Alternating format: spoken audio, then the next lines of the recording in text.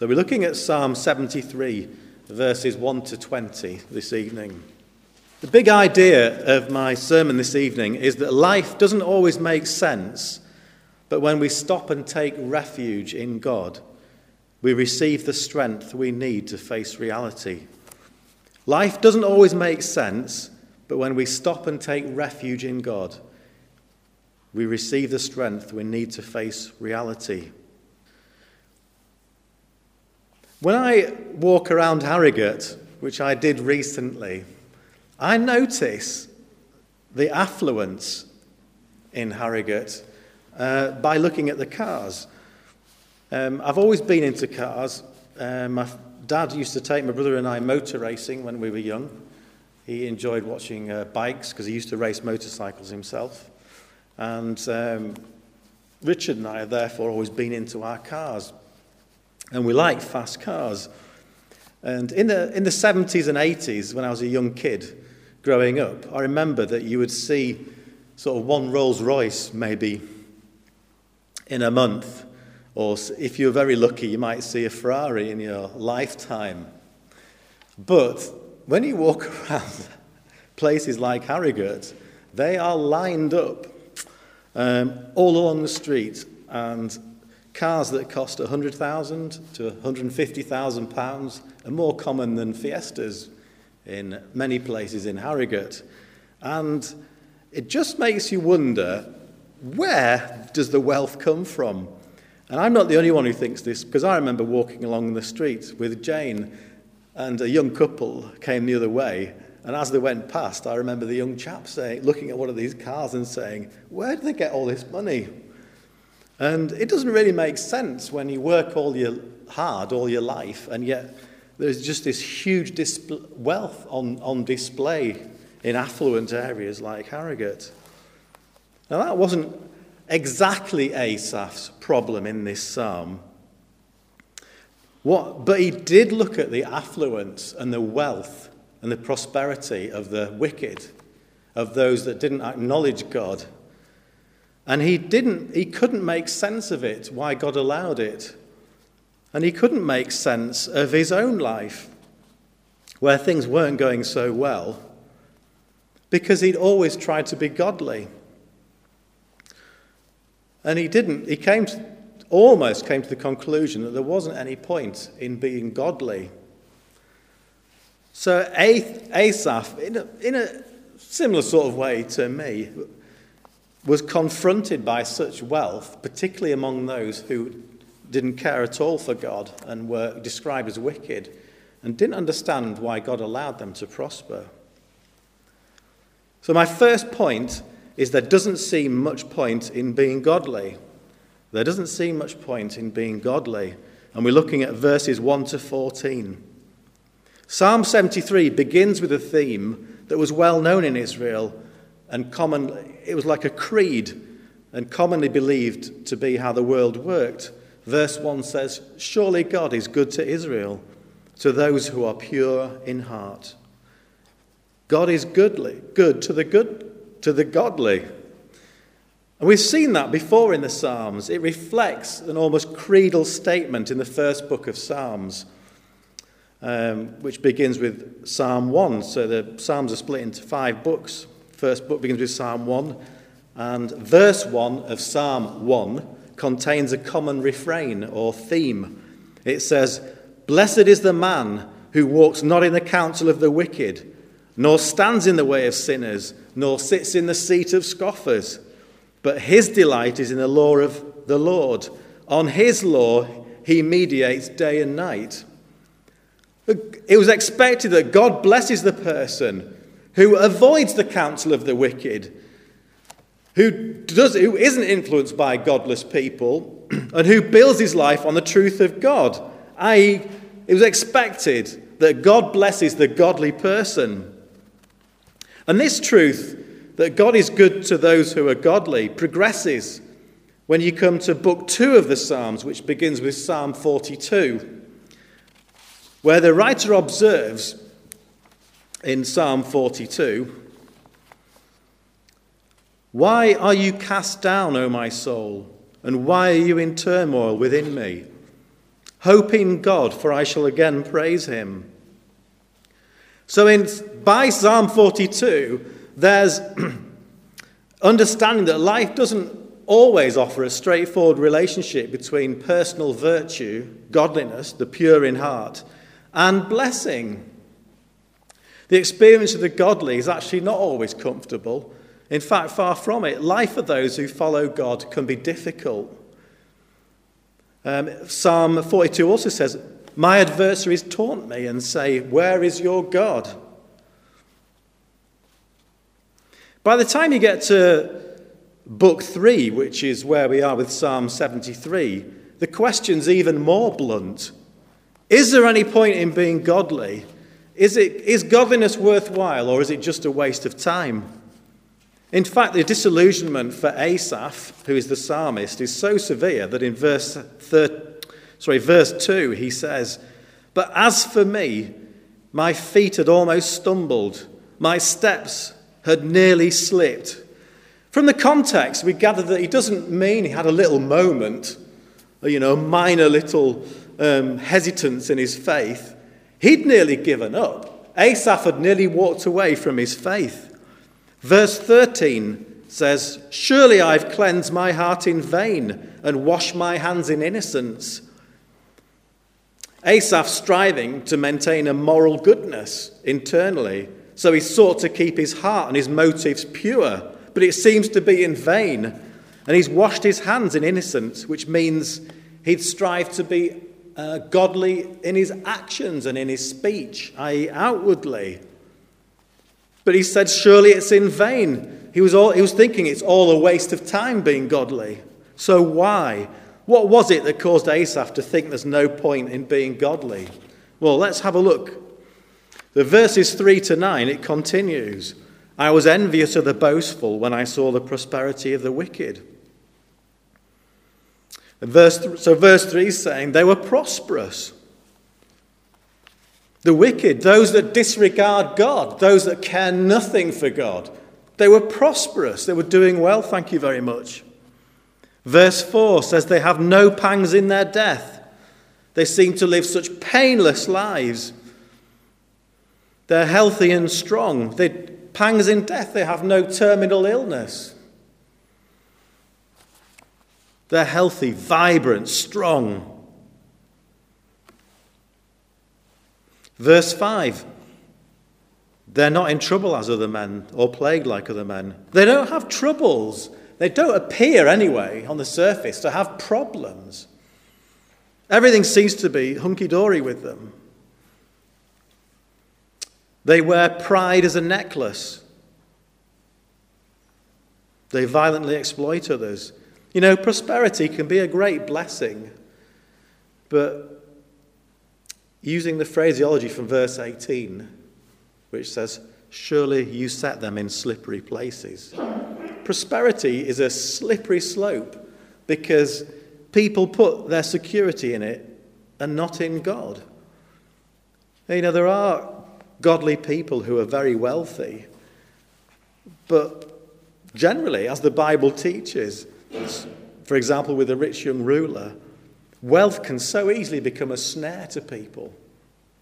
They become blind to the spiritual reality of their wealth being a result of the providence of God. They think they did it themselves.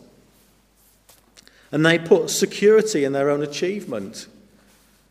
Their security is not in God, and it leads to pride and arrogance. I remember a few years ago when I was working for the church, things were quite difficult financially, and we experienced the blessing of God with God's people looking after us in amazing ways.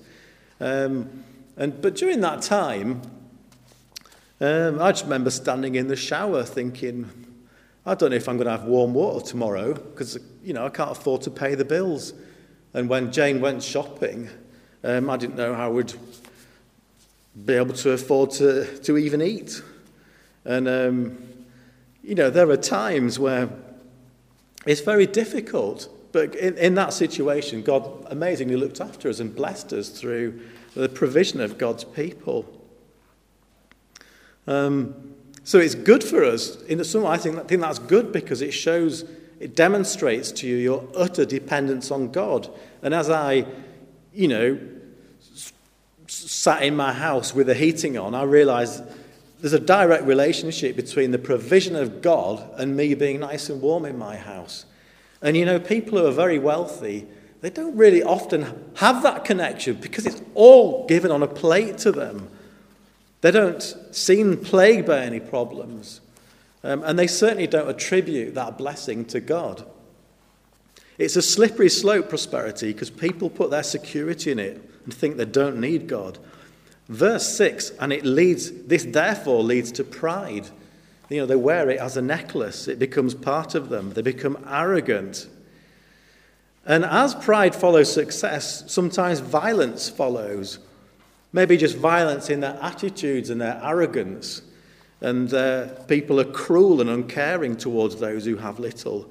When you've had little, then you're naturally more compassionate towards others and more aware of it when they have little.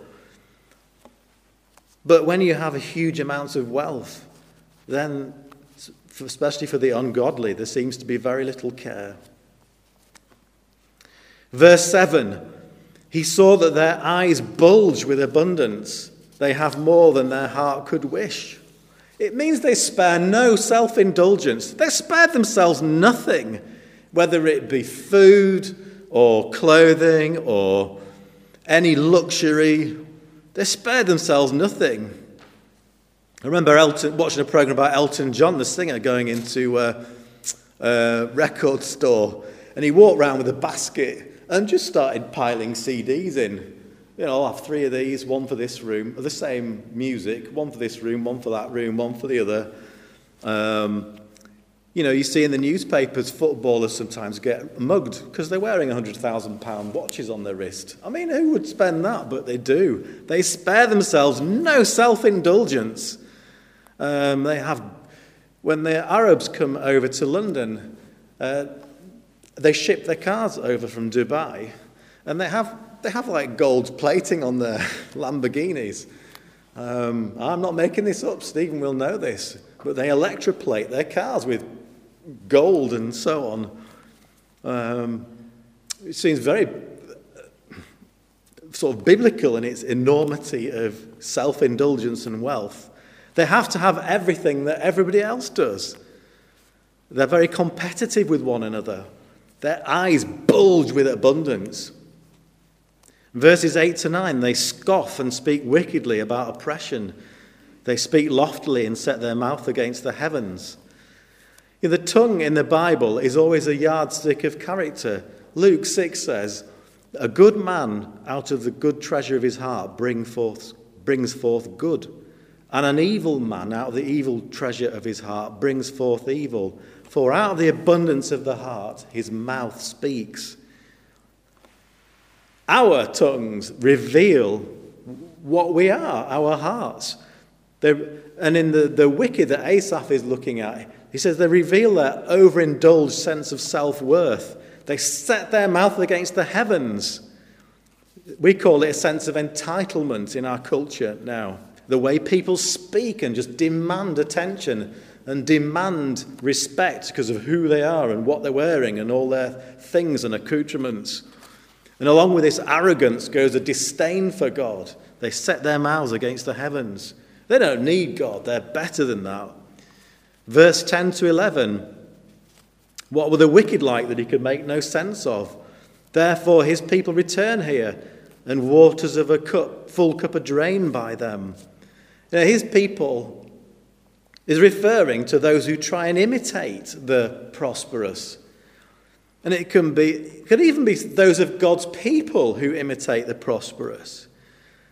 None of us are immune to the effects of materialism. I know lots of Christians in Harrogate, they're just trying to keep up with other people. And they have the flashiest cars and the best this and that and the other. There are also other Christians who are very modest with what they have, which is great. But Christians are not immune to it. To drain the cup means they fully indulge in this behavior. You know, the wicked, they're admired by others who subscribe to their theology of rebellion against God.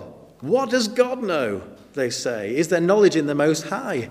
And Asaph can't understand it because these people seem to prosper who set themselves against God. Verses 12 to 14, this summarise the observations of Asaph and his frustrations and despair. Verse 12, behold, these are the ungodly who are always at ease. They increase in riches. You know, they're always at ease. They seem to have it so good. They have not a care in the world. There's certainly no care for the things of God. Asaph can make no sense of the success of the wicked. He's frustrated to the point where he nearly gives up his faith. Verse 13 says, surely I've cleansed my heart in vain and washed my hands in innocence.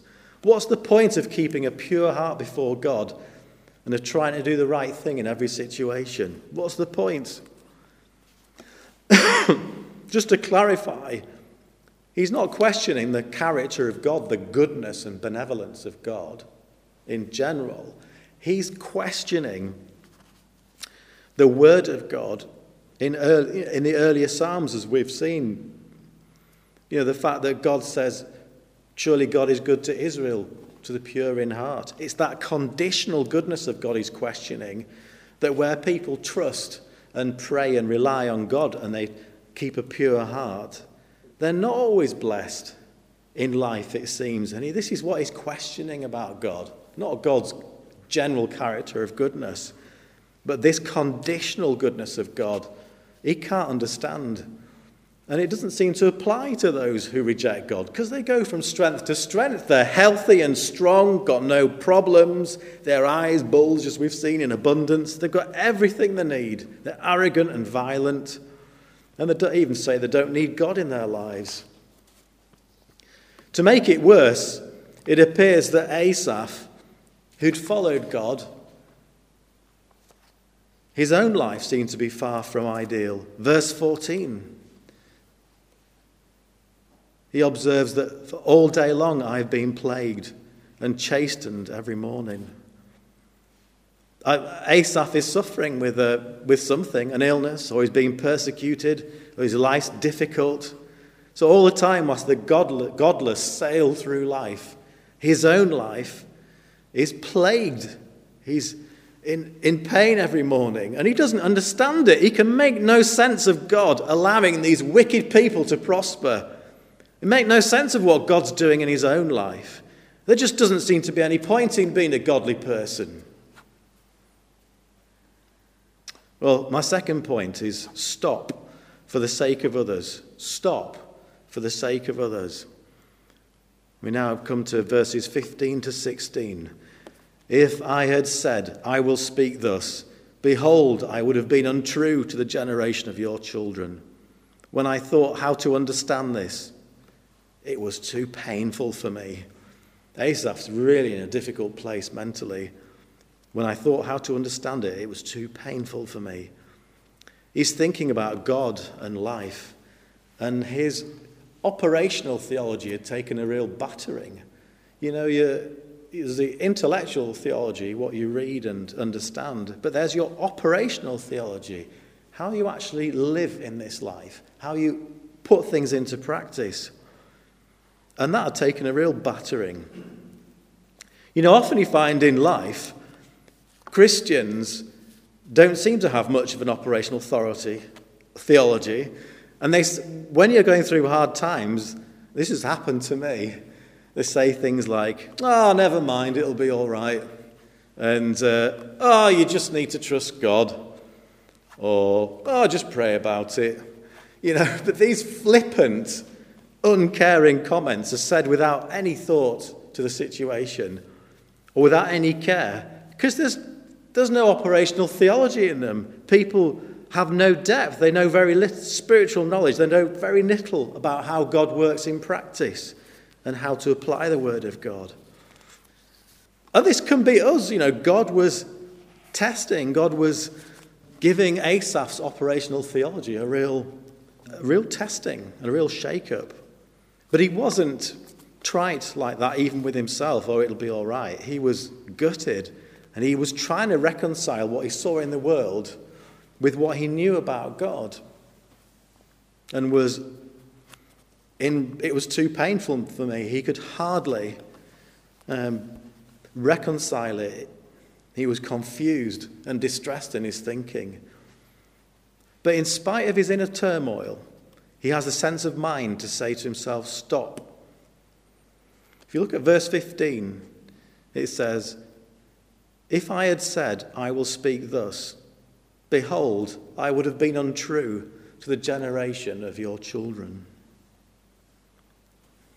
He's a mature believer. He's a Levite and a priest who ministered before the ark of God. In fact, he was one of those listed in Chronicles who led the procession when King David brought the ark to Jerusalem. And if he'd expressed the fact that he was nearly ready to walk away from his faith, then others might well have been really knocked in their faith, especially those younger in the faith. But he stops himself. He says, if I'd said it, I speak thus, I would have, in a different ESV says, I would have betrayed the generation of your children. He's thinking of others, and he knows he would have betrayed them, whose faith may have been shattered by a leader not being able to handle a difficult situation. I think leaders are all human, and leaders go through difficult times. And other leaders, pastors included, need the counsel of other godly men. They need other people too. But there are times when you cannot share what you're going through because other people would find it too destructive, too undermining to their own faith, especially younger believers. And the devil, he's like a prowling lion. Peter says, be sober-minded, be watchful. Your adversary, the devil, prowls around like a roaring lion, seeking someone to devour. The more we pursue integrity, the more the devil seeks to destroy us. When you stick your head above the parapet, then you get shot at. Asaph was in this situation of confusion and despair, but he was mature enough to know that other people would be affected, the children of God, other believers.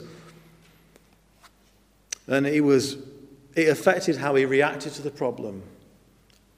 He didn't betray the children of God, other believers. And the commentator says, our usefulness to Christ depends on how we handle situations like this. Our usefulness to Christ depends on how we handle this sort of thing. So he stopped, and he didn't betray God's people by walking away from his faith. God kept his foot from slipping.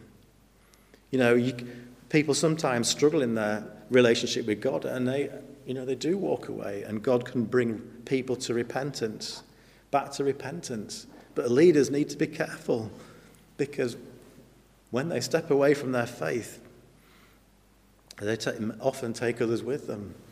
People's own weak faith can be undermined. But we have a God who is faithful. He will not let your foot slip. He who watches over you will not slumber. That's Psalm 121. So mind how you react to crisis for the sake of others.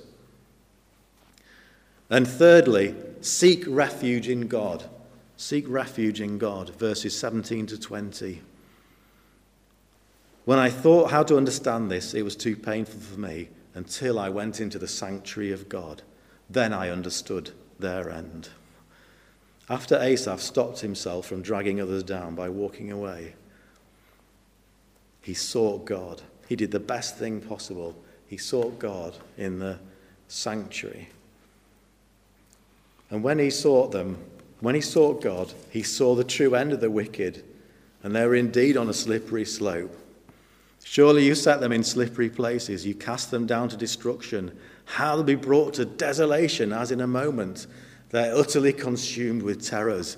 The success of the godless is so fleeting. So fleeting.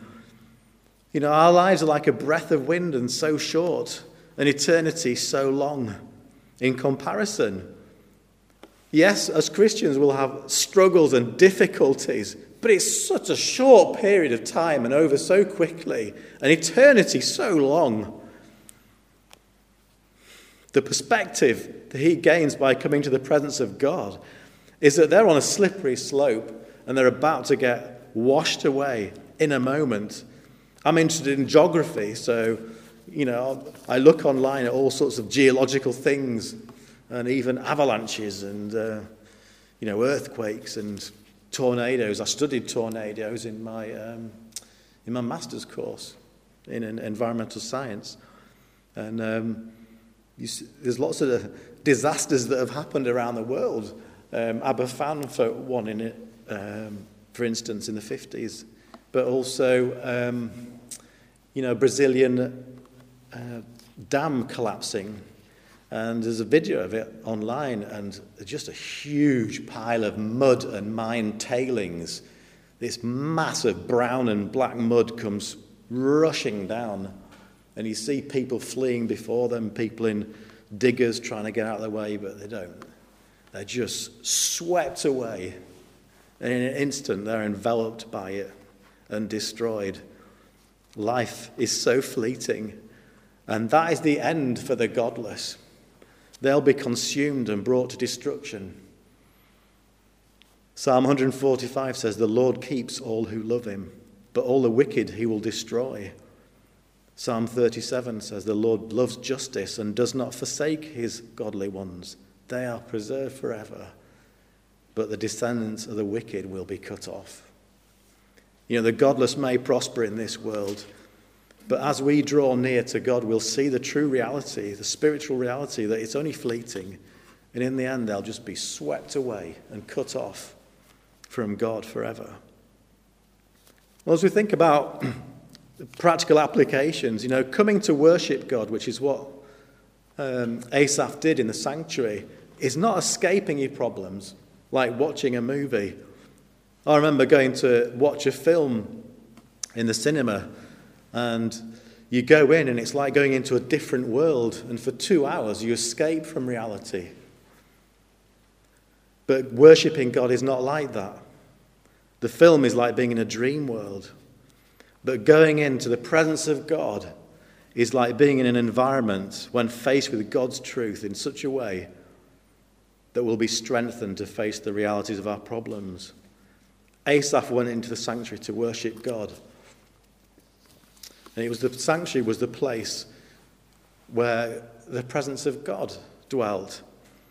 And helpfully, we can think of a picture of the ark. The ark contained 3 things. It contained the tablets of stone on which God had written his commandments. It contained the golden cup of manna from Israel's wandering in the desert, and Aaron's staff that budded miraculously. And the tablets of stone remind us of the promises of God, the truth of God. And the cup of manna reminds us of the provision of God, how God looked after the Israelites. Their clothes never wore out, and he gave them food each day in the form of manna. And the staff of Aaron that budded reminds us of the miraculous, life-giving power and presence of God. Now, although Asaph couldn't see the ark as he worshipped in the sanctuary, he'd have known it was there because it was behind the curtain in the holiest of holies. But he knew it was there, and he knew what it symbolized. And that is exactly what we need in any crisis of faith. We don't need to escape from the reality. We need the strength of God. We need the promises of God to dwell in us deeply and to be reminded of the provision of God. I've given a little testimony tonight of how God has provided for me.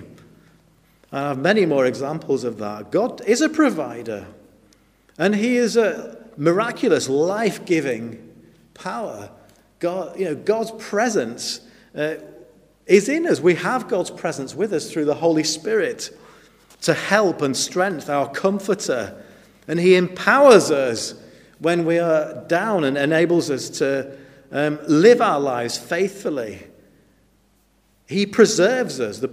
We have the perseverance of the saints, that doctrine. It's God who preserves us. We don't pull ourselves up by our own bootstraps. We throw ourselves on the mercy of God, and then he preserves us. He holds us. It's like a little child falling off a cliff, and the parent just grabbing the reins around the toddler, the child. And that's God. God's restraining us and holding us and preserving us. And that's what Asaph saw as he went into the sanctuary. He couldn't make sense of things, but he was strengthened by the provision and the power and the presence of God and his promises. So if we're thinking there's just no point being godly or in a difficult relationship or situation, as Asaph did, remember God's promises. He is our refuge and strength, our ever-present help in trouble. Seek the kingdom of God above all else and live righteously, and he will give you everything you need. And that wonderful verse in Philippians 4, and my God will supply every need of yours according to his riches in glory in Christ Jesus. Every need. God has promised in Hebrews 13 never to leave us nor forsake us, which is based on Deuteronomy. Never to leave us nor forsake us. So in conclusion, life doesn't always make sense, but when we stop and take refuge in God, we receive the strength we need to face reality. Mind how you react for the sake of others, even if you see no point to what God is doing, you make no sense of it. What we need to do then is come to worship in a place, in your home, the place really being the presence of God, in spirit and in truth, so that your thinking is straightened out so we can face the world, the reality of it. Amen.